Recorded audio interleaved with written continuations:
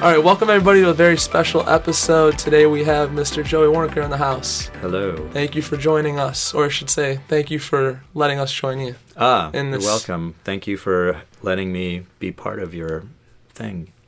The Hustle Sanctuary. The Hustle Sanctuary. Yeah. Dude, this is cool. So, is this the first podcast you've done in your studio, by the way? This is the second podcast I've done in my studio. Shit, man, I wanted to be first. I'm sorry, man. Wait, this is the first podcast I've done in my studio. Thank you. With editing, we'll make all that work. Yeah, this is it. Okay, so talk to us. Without further ado, let's just jump right in. Okay. Talk to us about where you grew up and what was little Joey like, and when did you when did you discover that you had this gift and this love for music and drumming? Well, I grew up in Los Angeles, mostly on the west side, I guess what's now like the Pacific Palisades. So it's always been kind of a extremely nice place or whatever, like wealthy enclave. But I think when I was growing up, it was maybe a little more like humble than it is now. Now it seems like it's super exclusive. I'm always freaked out when I go there, and when I go back to where I grew up, and none of the houses that were there, or very few of the houses that were there, including the one I grew up in, are still that they've been knocked down and giant houses have been built in their place. But anyway, so yeah, this kind of bucolic, near the beach, and really, riding skateboards and bikes and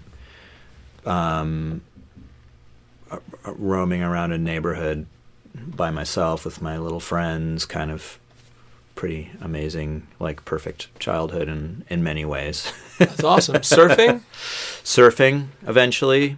Some people even went pro. I loved it, and it was fun, but I was the least advanced. I was always sort of more a little more cautious, I guess. I mean, I was always interested in drums, and then by the time I was probably, I want to say 7 maybe, I was making drum sets out of pillows or pots and pans kind of thing, and playing along to Kiss records, until my mom finally bought me a drum set when I was probably 8 or 9, something like that. And my uncle is a drummer, and he gave me some initial lessons. That week I learned Led Zeppelin 4 top to bottom, and that was the beginning of my sort of, whatever, lifelong journey. So I'm imagining once that you got bit by the drum bug and you got that kit, were you skipping going out as a kid and being with friends? Were you just more interested in just playing drums at that point, or? No, I think I didn't skip it, but I definitely spent a lot of my time doing that. And I think I eventually gave up skateboarding and surfing, because that was clearly, it was either I'm going to do that or play music, and playing music was, but that was more 12, 13. Was your family supportive? I thought I read somewhere when you wanted to pursue drumming, your family wasn't exactly stoked on that or something. Oh no, my family was always very supportive. I mean, there was a subtle thing that happened where my dad was, he's in the music business in a big way, and I think he was always supportive, but at some points he had said, probably jokingly, musicians or drummers or something, or that's a tough road, or those dudes can be trouble or something stuff like that. But I mean, when it came to it, he brought me to the studio, and some of my formative experiences that I still like, some of my clearest memories, and I consider myself to have like, kind of like a foggy memory in general, but like I remember being a little kid, like, you know, 11 to 13, and getting to go to the studio with my dad, and like the drummers he was using became my heroes, and they were these sort of like elite studio drummers of the time, like Jeff Porcaro and Steve Gadd, and they were very, you know, sweet and generous, and would like let me sit in the drum booth, and I remember everything about those experiences like as if it were yesterday. It's amazing. And still carry a lot of it out. Like, you know, I think I learned how to tune drums more from like watching Steve Gadd and more so Jeff Porcaro than like anything else. I remember the kind of tissue that and tape that were used to dampen the drums, and you know I watched how he tuned it, like the pattern that he, you know, moved from the areas of the drum to tune, and how he was doing it, the whole thing. I remember it, and spent years obsessively kind of researching what I had watched, to make sure that, you know, I had a better understanding of what he was doing. But, you know, like I said, to this day, I remember it as if it were, you know, yesterday. I can't remember anything that even happened yesterday. What'd you eat for breakfast, Joe? I don't remember. Did you have a mentor per se, you know, when you were coming up? Like, if I had to say, like, was one guy a mentor to you? Yeah, I had my uncle, who was, you know, my sort of teacher and spent so much time with me and was really, you know, instrumental for me. Like, you know, so he was like a big figure. He would be like the mentor in my life. And then, you know, then I had these, you know, brief but extremely impactful encounters with these studio the studio drummers like Jeff Porcaro and Steve Gadd, which were, you know, like, you know, extremely important, and I looked up to them. And those brief encounters were, you know, pretty impactful, I would say. So talk to us about, you know, the value of mentorship. Do you feel like that's extremely important? I can speak from my bubble.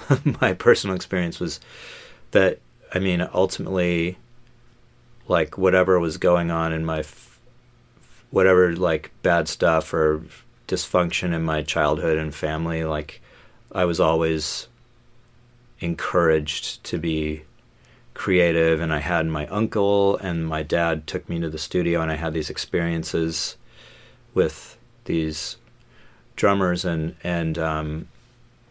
so there was definitely mentorship and encouragement that kind of gave me the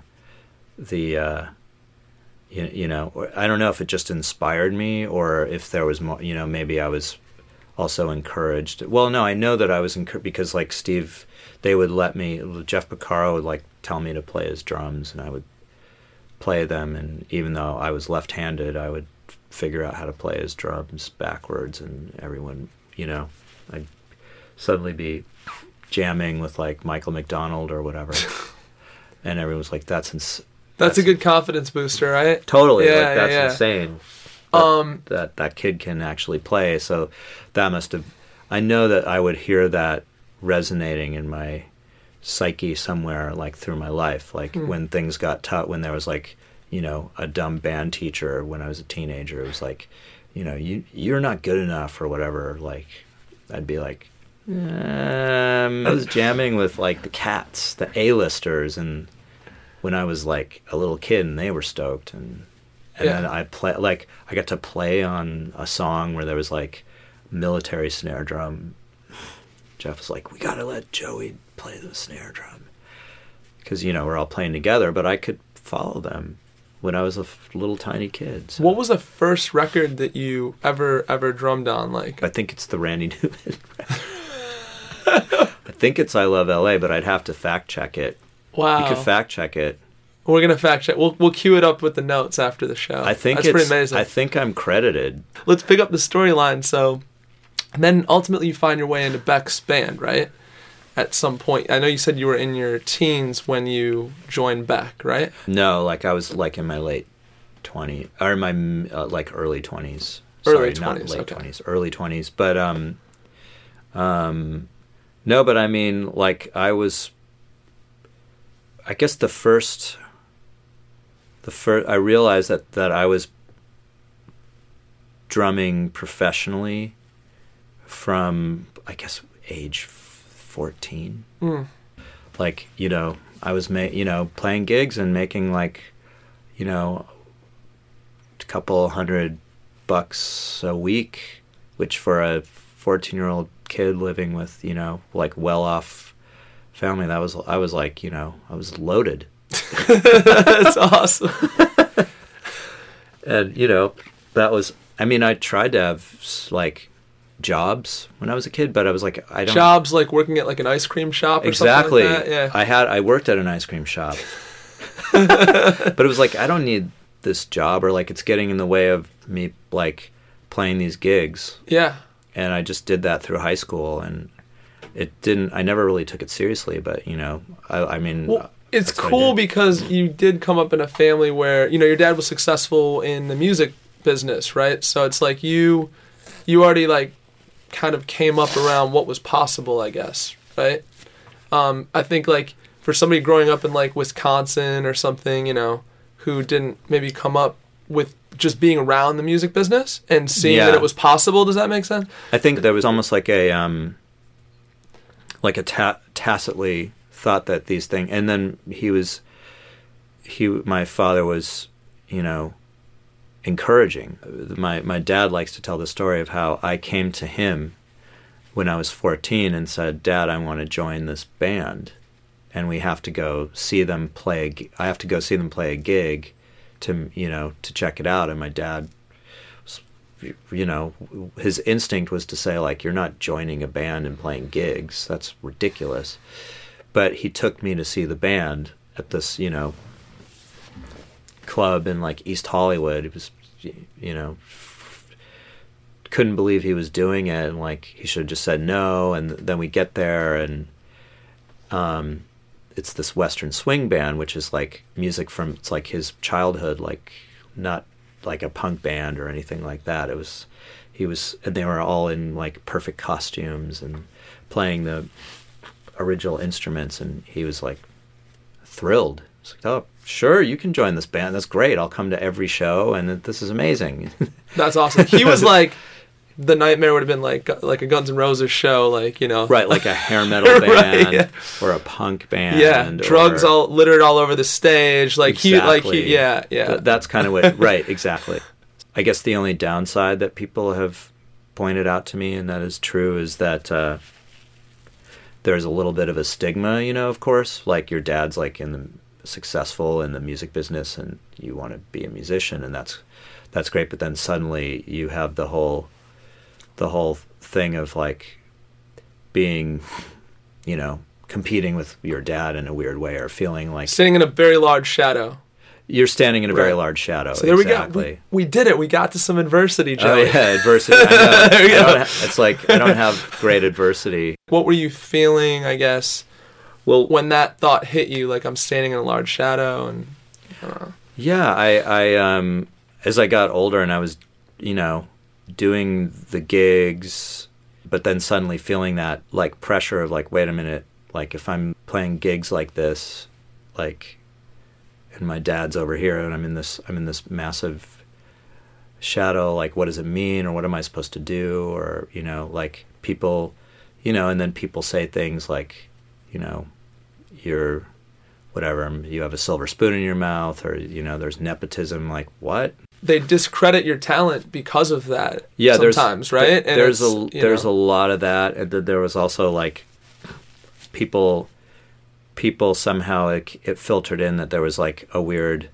sort of subtle pressure, like, well, you know, your dad's in the music business, like you should be in the music business. You should be like behind a desk, like making money, not like being like the little guy out there, like playing drums. You weren't even the front man, no. I'm not even the front man. And the idea of being a front man was even more terrifying, because that's like, whoa, the fear of failure in that shadow is suddenly accentuated, or certainly in my childhood, where like I feel like there was just a lot of expectation. That's like the dark side of LA too, like crappy values of like, you're only as good as how successful you are. Your last hit, and how, you know, whatever, how good you look, or how many, if you're a dude, how many like hot girls you have, or all that stuff. The front man or whatever. Yeah. It's like, as a drummer, it really doesn't matter how old you are. Like you said, you were drumming when you were 14, right? In somebody's band. Like, you could be like 60 and be I mean, it doesn't faze you as much if you're the front man, right? Yeah. And then also, like, if you're like the front man, you know, people can kind of grow tired of you or whatever. If it happens, right? People just kind of get burnt out on a band. And it's cool that you could sort of, you're like, you know, Canada or Switzerland or something. I guess I went on a little journey to figure out that I'm comfortable with that. Yeah. You know, and I think just by my father being, you know, as successful as he was. And for the listeners, I thought he ran Warner for a time, right? He ran Warner Brothers. So I was like, you know, what leadership thing am I going to do? Like, I have to figure out how to, you know, live up to that. I think in those days, there was a lot of talk about, you know, like, oh my goodness, this could be the first generation in a long time where kids are not as successful as their parents. This is really bad. As if that's something that's really bad. That was like, you know, sort of a mid-late 80s topic.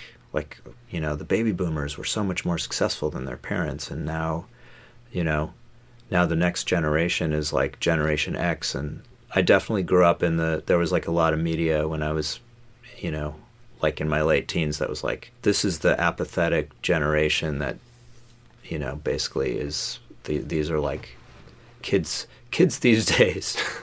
These are the worst kids ever, basically. Yeah, right? I just remember like the despondency, right? Like plaid t-shirts, cigarettes, like sitting in a corner. Basically like Kurt Cobain was like, yes, that embodiment. Yeah. Basically. Yeah. You know? And I just felt like the media certainly, like, you know, didn't, you know, of course, I'm sure they're not making it up, but they certainly like made more out of it. And then, you know, and there was Slackers. There was the movie Slackers that came out that was, you know, like, but it was funny. And as a kid, I always resented that, because I'm like, hey, wait a minute, like, me and my friends, we want to work hard and we want to speak out against things we don't believe in. And there was plenty of stuff in the 80s to not believe in. Yeah. That's for sure. Yeah. And like today, maybe not nearly as bad, but pretty bad. We were like, wait, why are there like big news articles about how like lame our generation is? This is terrible. Like, so I went on this journey to kind of find what I really wanted to do, because of living in my father's shadow. Back to that, it's like, wait, what kind of a leader am I going to be if my dad's a leader? Like, don't I have to be a leader? And at what age did you start to question this, or start to realize this? 18, I would say. And so I was like, I'll go to college because I can, and I'm into that. And where'd you go to school? I went to school in the Midwest. Did you? Minneapolis. Yeah. Where? It's called Macalester. Okay. So what was your degree in? It ended up being music. Okay, of course. But I initially went there thinking that I would, you know, just be like a liberal arts student, like study like you know, English or something, philosophy, or history, or philosophy, or something like that, and just figure out what do I really want to be a musician, or is there something else that I actually want to do, or you know, what do I want to do? And maybe, you know, maybe I want to just escape my family. Like, is that an answer? And, you know, all of these things were going on in my sort of young mind, and I was, you know, like, again, acknowledging, like, I have the sort of coming from a privileged position where, like, I can go to a fancy, expensive private college and figure this out. And I was like, well, I better take advantage of that opportunity. And then I got to school, and I was in Minneapolis, which in the 80s was like a fantastic music scene, and these independent record labels were there, and they were amazing, and Chicago was not far away with other incredible stuff, and all these clubs and little venues and million bands, and so I just immediately got swept into that. Then the next thing I knew, it was like changed my major to music because I was in a band and we were on tour. Were you guys trying to get signed? We got signed. We got the whole thing. We got like this was before the internet. We would, go to Kinko's and make the cover of the cassette, and we were playing gigs all the time, and the cassettes were selling out at the shows and at all the local record stores, of which there were many, because it was a music town. And before we knew it, we had sold 10,000 cassettes, and they were all over the place. And then like every label was coming in to see us, and we were a buzz band in Rolling Stone. And where are you at in your college degree? Third year, fourth year at this point? That's like by probably like third year. Okay. So yeah, I was like, my ego in college was pretty like, I mean, drummers are known to be like driving Rolls Royces into pools and stuff like that, but for me it was like, I'm happy in the back. Yeah. Kind of thing. Like I was growing into that, but it was like I could also walk around and be like, oh yeah, you're in Rolling Stone, and so that that was just enough. So were you thinking like this is my third year and now I don't need to finish my degree and let me just like go with this wave that I'm experiencing with this band? No, I mean I think I put a lot of pressure on myself. My world was so nurturing, to be honest. Mm. My family was always supportive. Like when I was in the band with my dad, like I was like so nervous at one point that he was going to say like, can you focus on school and then come back to the band? Like, can you just wait 2 years or something? And instead he was like, you got to figure it out. You got to do what you need to do. And if the band is your passion, and if it's going well, and if that's really what you want to do, you need to figure it out, And I was like, wow, that to this day is such wonderful advice. Listen up to the parents out there, right? Okay, so let's pick up the storyline. So after you get your degree, right, you come back to LA.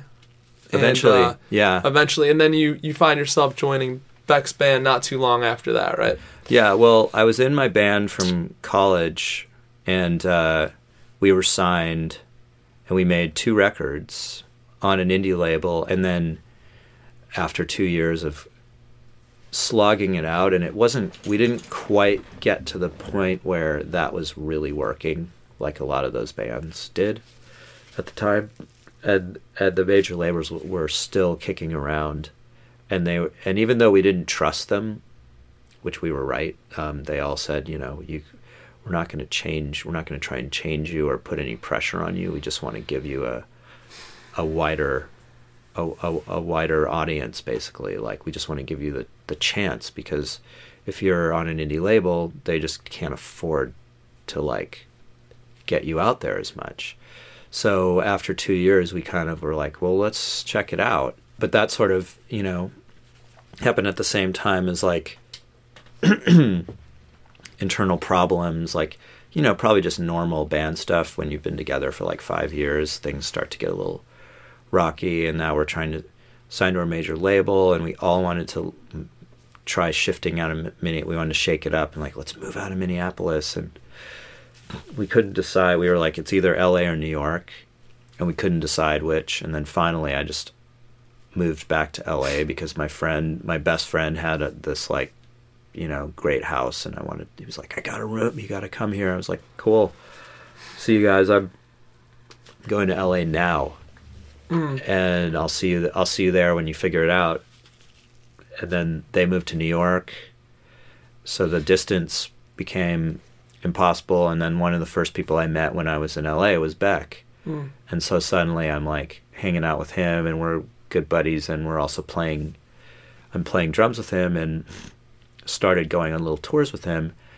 And was he just getting started at the time, right? Well, or he was this had before Loser. This is right around the time of Loser. So like Loser was kind of gaining, and then and then he could, you know, play shows. And then his record came out. Did you guys have just that there was this sort of instant sort of chemistry, I guess? I think so. There was an instant rapport, instant chemistry, really cool. And then in the meantime, in the background with my band, we were you know, there's all this distance, and then I was kind of like waiting. There was a main writer in the band, and he was kind of, you know, predictably what would happen in those scenarios is it's often like you have a little writing slump. So he was having a writing slump, and things were taking a long time, and so I'm like kind of waiting for my band to regroup. And did that make your decision easier? Well, suddenly I'm just immersed in Beck. We're just always doing stuff, and I was really enjoying it. Suddenly it was like, you know, do I jump ship and like become, you know, my new friend who I'm absolutely enamored with, like, and enamored with his music and everything. Like, if I go here, I'm leaving my like own thing that I'm a full member of, and now I'm like going to be working for I'm like a part-time employee of this guy. You know, when you break it down in those terms, it's really, and it's funny how things went. I was like, well, I'll just end up getting in a band. Like if Beck doesn't turn into a band, I'll end up getting into a band. That's just how it's going to go, and that's just how I'm going to do it. And it didn't work like that. Well, interestingly enough, I just became very, very, very successful as a side musician. So I was like courted by giant bands, but never to be a band member. You know, it was never like it was not like the Metallica. And I'm not trying to say I feel sorry. It sounds like I feel sorry for myself. I hear that a little bit. I'm like, no, it's just interesting. It's like I was like, I'm going to find my own thing eventually. But like what really ended up happening is like I ended up getting hired a lot, which became my own thing. Eventually. It is your own thing. Well, now it is, and I'm cool with it. But at the time, I was like, "Oh no, I'm not doing my own thing. This is weird." It almost sounds like you were just like you were going down like the lazy river or something like that. Basically, if that makes sense, you know, a little bit. I mean, I think I got so much out of playing with Beck. I think it was able to develop my musicianship so much. Playing with him, it felt like we were in a band. But you know, the reality was that sure he liked collaborating, but it was never going to be. He was never gonna be like, cool, you need to be my permanent drummer or whatever, you know. I mean, there was a lot of talk at the time like, this is like Crazy Horse, like aren't you Neil Young, and aren't we Crazy Horse, or aren't I, you know. He'd already like bent over backwards to get himself to where he was by himself. Why would he suddenly be like, you know, cool, I just met you and I love playing with you, and like now, like with all this stuff that I've taken 5 years to build up, like let's like share it. Right. It's like ridiculous, you know. But for me, creatively, it was so inspiring and exciting because I was on exactly the same page as him, which I think was zeitgeist of the time as well. It was very timely. Like he was fusing a lot of different genres that all made sense together in an odd way. And, you know, and people will call that pastiche, which is, he was doing that too. But the thing that was drawing me was that I was like interested in new underground music and old underground music as well, but then also blues and folk and like world music, for lack of a better description. And like, here's this guy who's like same exact reference points. And, he's figured out a way to make them all work together, and it was very exciting. Well, let's talk about where that goes from there. So I know you mentioned you were helping REM. Well, yeah, and then after a certain amount of time in Beck, like I was saying before, what ended up happening was suddenly like other bands were suddenly like courting me. Yeah, I was just getting phone calls. Like the first one was the Smashing Pumpkins. They had a falling out with their drummer, who is an integral part of the band. So they were going through drummers, and then suddenly I was like being courted, and ended up doing playing on. I mean, there's a couple drummers on the record Adore by the Smashing Pumpkins, but I ended up on a lot of Adore, and then Billy asked me to come on tour, and what it ended up coming down to was I just started rehearsing with them, and that band at that time was starting to melt down, and the environment was too toxic for me. I couldn't handle it. There was a lot of strife in that camp, so it was really scary, actually. So I just, and then, and it was like, well, we're hiring you to be like a side musician. And even though it was like a massive step up, whatever, in terms of, they're a bigger band, it's a big band. But I was like, this is the band's about to break up. And my instinct on that was absolutely correct. That was their last tour. And then I ended up joining REM, but again, as a side musician, which was always an interesting position because, I don't know, creatively or something for me, there was always like a little bit of a yearning, like, because I had my original band and it didn't work, or it didn't work for me, and I was like always sort of torn a little bit, like, why didn't I either stick it out or figure out how to start another thing, or and I think I did try. I know I was always trying a little bit. I was never able to do it. And looking back, it was like the choices would have basically been do something like quit Beck, not play with REM, and try to do my own thing, versus, and I definitely did not have the fire to turn away from those things.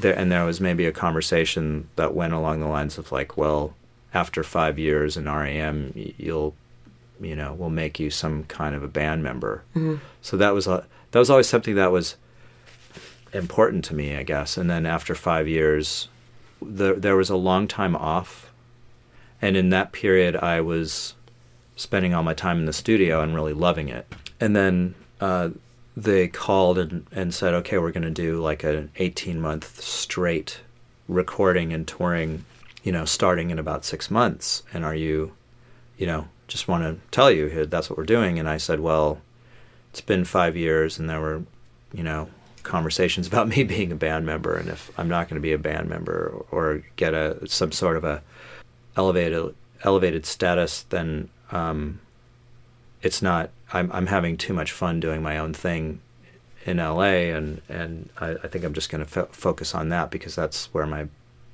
passion is right now. And so then they called back and they said, okay, we'll talk about it and see what happens. So they called back and said, no, we just want to hire you again. And I said, okay, I'm really walking away, and that was it.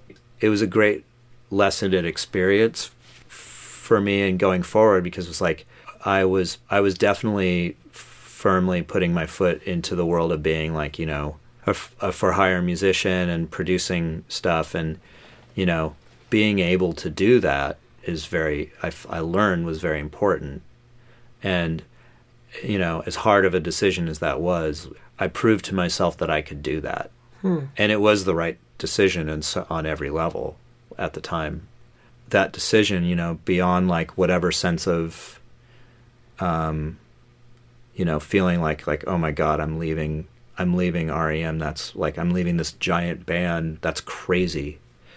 Or like, I've been with them forever. What are they going to do? I'm like totally putting them in a terrible position. Anytime that I think you're in a situation like that, there's like some version of all of those things, whatever guilt and responsibility and all these things, like, versus what you really want to do is like sometimes it doesn't let you figure out what you really want to do. Your guilt and your pride and your loyalty get in the way. It clouds the decision-making process. Yeah, and you're not able to say, like, wait a minute, like, I need to do these things for myself, and that's going to be better for everyone if I know what I really want to do.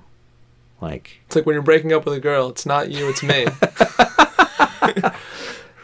I guess be honest, but also be, compassionate, and otherwise you're just never going to talk to that person again, right? And it's always going to be it's always going to be like a ghost in your life. It's like, oh, I fucked that up. Absolutely. And I think I fucked up leaving my first band, and it haunted me. And I think when I left Beck to join REM, I had trouble confronting Beck properly. And then I think with REM, it was like the first time that I was able to, be a little bit more focused in my decision. As stressful as it was, once I knew exactly what my true parameters were, it's like, okay, this is the yes or no situation. I'm working all the time at home, loving it, totally inspired, getting everything out of it, and financially, it's actually better than REM.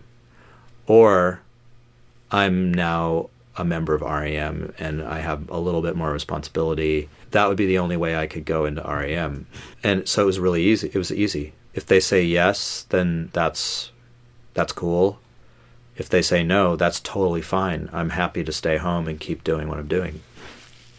So I was, producing little records, and there was a while where I was doing music for film and TV, and I was developing that, and I loved the studio thing, and I was kind of going back to my early childhood experiences of seeing these studio drummers and being in the studio, and I was like, for better or worse, this is what's clicking, and I'm just going to follow it. So, like, I would turn down like scoring an indie film because I would be hired to play on a whatever giant record for 3 weeks. And the giant record, I was, that was just more exciting to me. And it would be, like the indie movie would be like, I'd have to pay a lot of dues. And I already was in the place in my life where I was like, wait a minute, I don't know if I want to pay these dues right now. Versus like, go and record with whoever shall remain nameless. And it's, make a ton of money. It's really fun. All of my drumming creativity is being called upon. Yeah. I'm in a, situation where everyone's looking to me to bring what I have, and it didn't feel overwhelming at all. My strength is drumming, so I just decided to follow that. Yeah. I've had people on the show that, like, there was a poet that came on and she was so good at poetry, like, like national finals and everything, and then she was like trying to learn an instrument, and it's like when you go from being so amazing at something and getting such like, you know what I mean? Yeah. Adulation, and then you're just like, okay, I'm going to start over. I'm going to like just go from like, back to the beginning. Oh, I know. It's a tough process. It's a tough process. Yeah. And I love it, but it was also like, I didn't love it enough to like completely abandon like what I was actually really good at. Yeah. So. Okay. So that's the path I took. Then late in life, suddenly like I'm collaborating with my friend, and we're trying to do a band, which we did.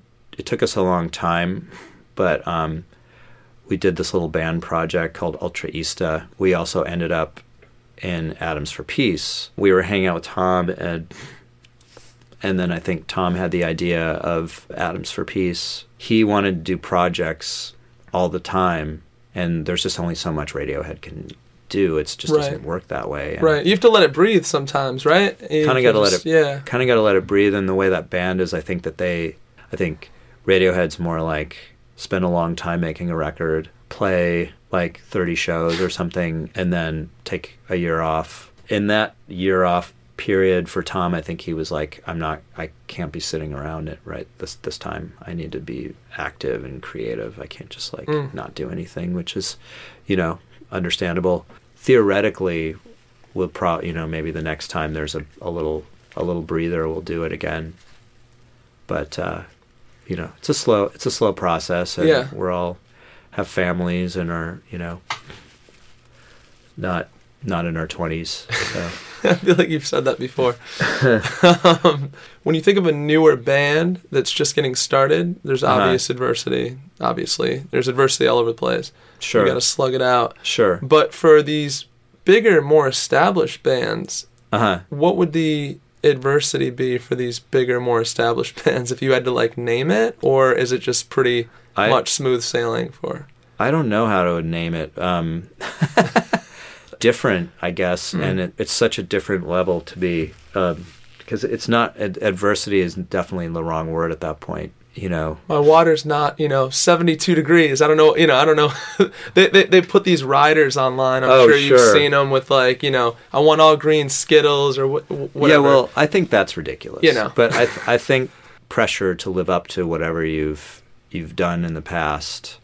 There's suddenly, you're like, if you're a public figure, there's just there's an intense amount of pressure, and it takes a certain constitution to be able to manage that and navigate it. It's not really adversity because you're like rich and famous, but the pressure of trying to do that can be like, can make people crazy and can lead to terrible depression. So there's that side of it, and the exhaustion of the pressure that come, and all of the different levels of pressure that come with that.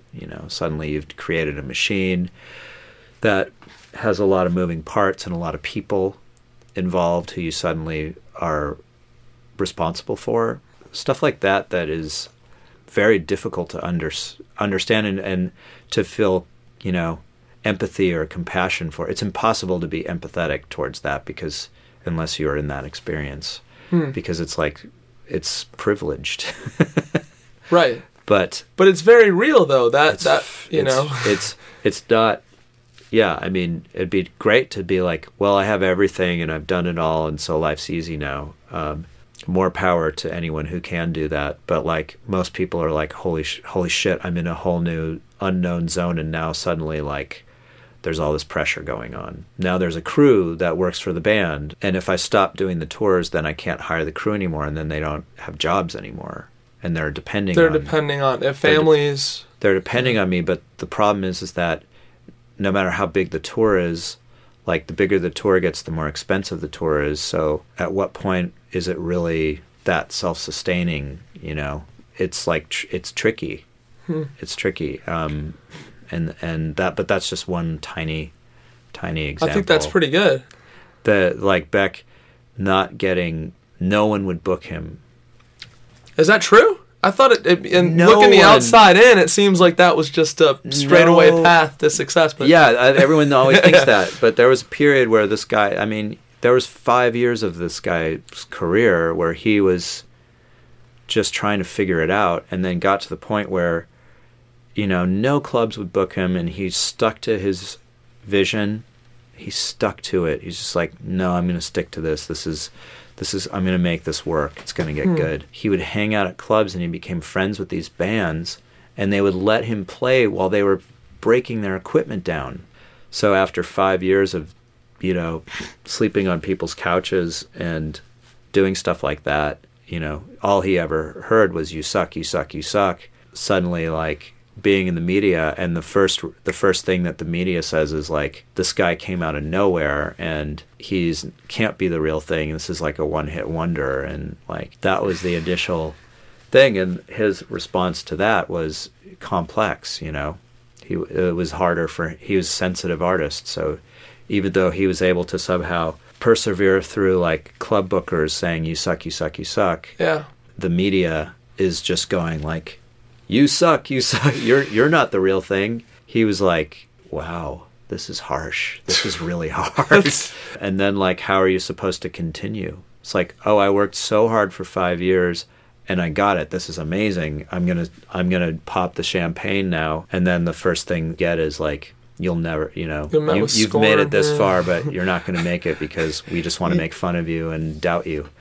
Oh my God. So now I know you're doing You said Roger Waters, you're drumming on that right now. Yeah. Right. So how did that, gig come about? That's a pretty cool gig. Did you just get a phone call? My buddy who I did Ultra Easta with and Atoms for Peace, Nigel, is producing Roger, so he, was basically like, dude, we gotta work with Roger. It's gonna be cool, and it is. We'll do a quick lightning round. Ready? Talk to us about having a 4-year-old now, right? The balance, between getting out on the road and having a family. Oh yeah. Well, for me, it's like, just don't tour that much. I mean, I love playing a little bit, but just a little bit. You want to be there for all those moments, though, right? I don't want to. Yeah. I like being there, and I mean, I might be insanely busy sometimes, but I generally, like, my schedule's pretty, like, things don't usually start until noon, so I can hang out in the mornings a lot, and I can be around a lot. If I do go on a long tour, it's going to have to be cushy enough for my family to be there, which is cool. But I've been playing with Beck, and he doesn't really love to go out that much, so it works perfectly. Nice. Yeah, and we have a great time. We're obviously we're dear old friends, so. Well, that's awesome. Yeah. What do you think a common self-inflicted hurdle is that trips up a lot of aspiring artists? Just being around a lot of aspiring artists. I think I just figured it out. I mean, the ego battle, like, because your ego is gonna probably, like, run you off the cliff. Your ego's not your amigo. I don't think so. I'm feeling like it's gonna, that's, if without being like a total narcissist, there's no way you're gonna, like, front a band or be an actor or something like that. There's a weird dichotomy there, isn't it? Because you need it, but it can, like, destroy you at the same time. But within that, you have to be able to somehow, like, make the right decisions that are going to further what you want to do. And I just feel like I see when people are kind of like able to focus on what they really want to do, it seems like those are the people who end up being really successful, and that cuts both ways. It can be people who are like, well, I'm more like artsy fartsy, and I'm just going to be, I'm going to have a little niche, and they do it and they survive.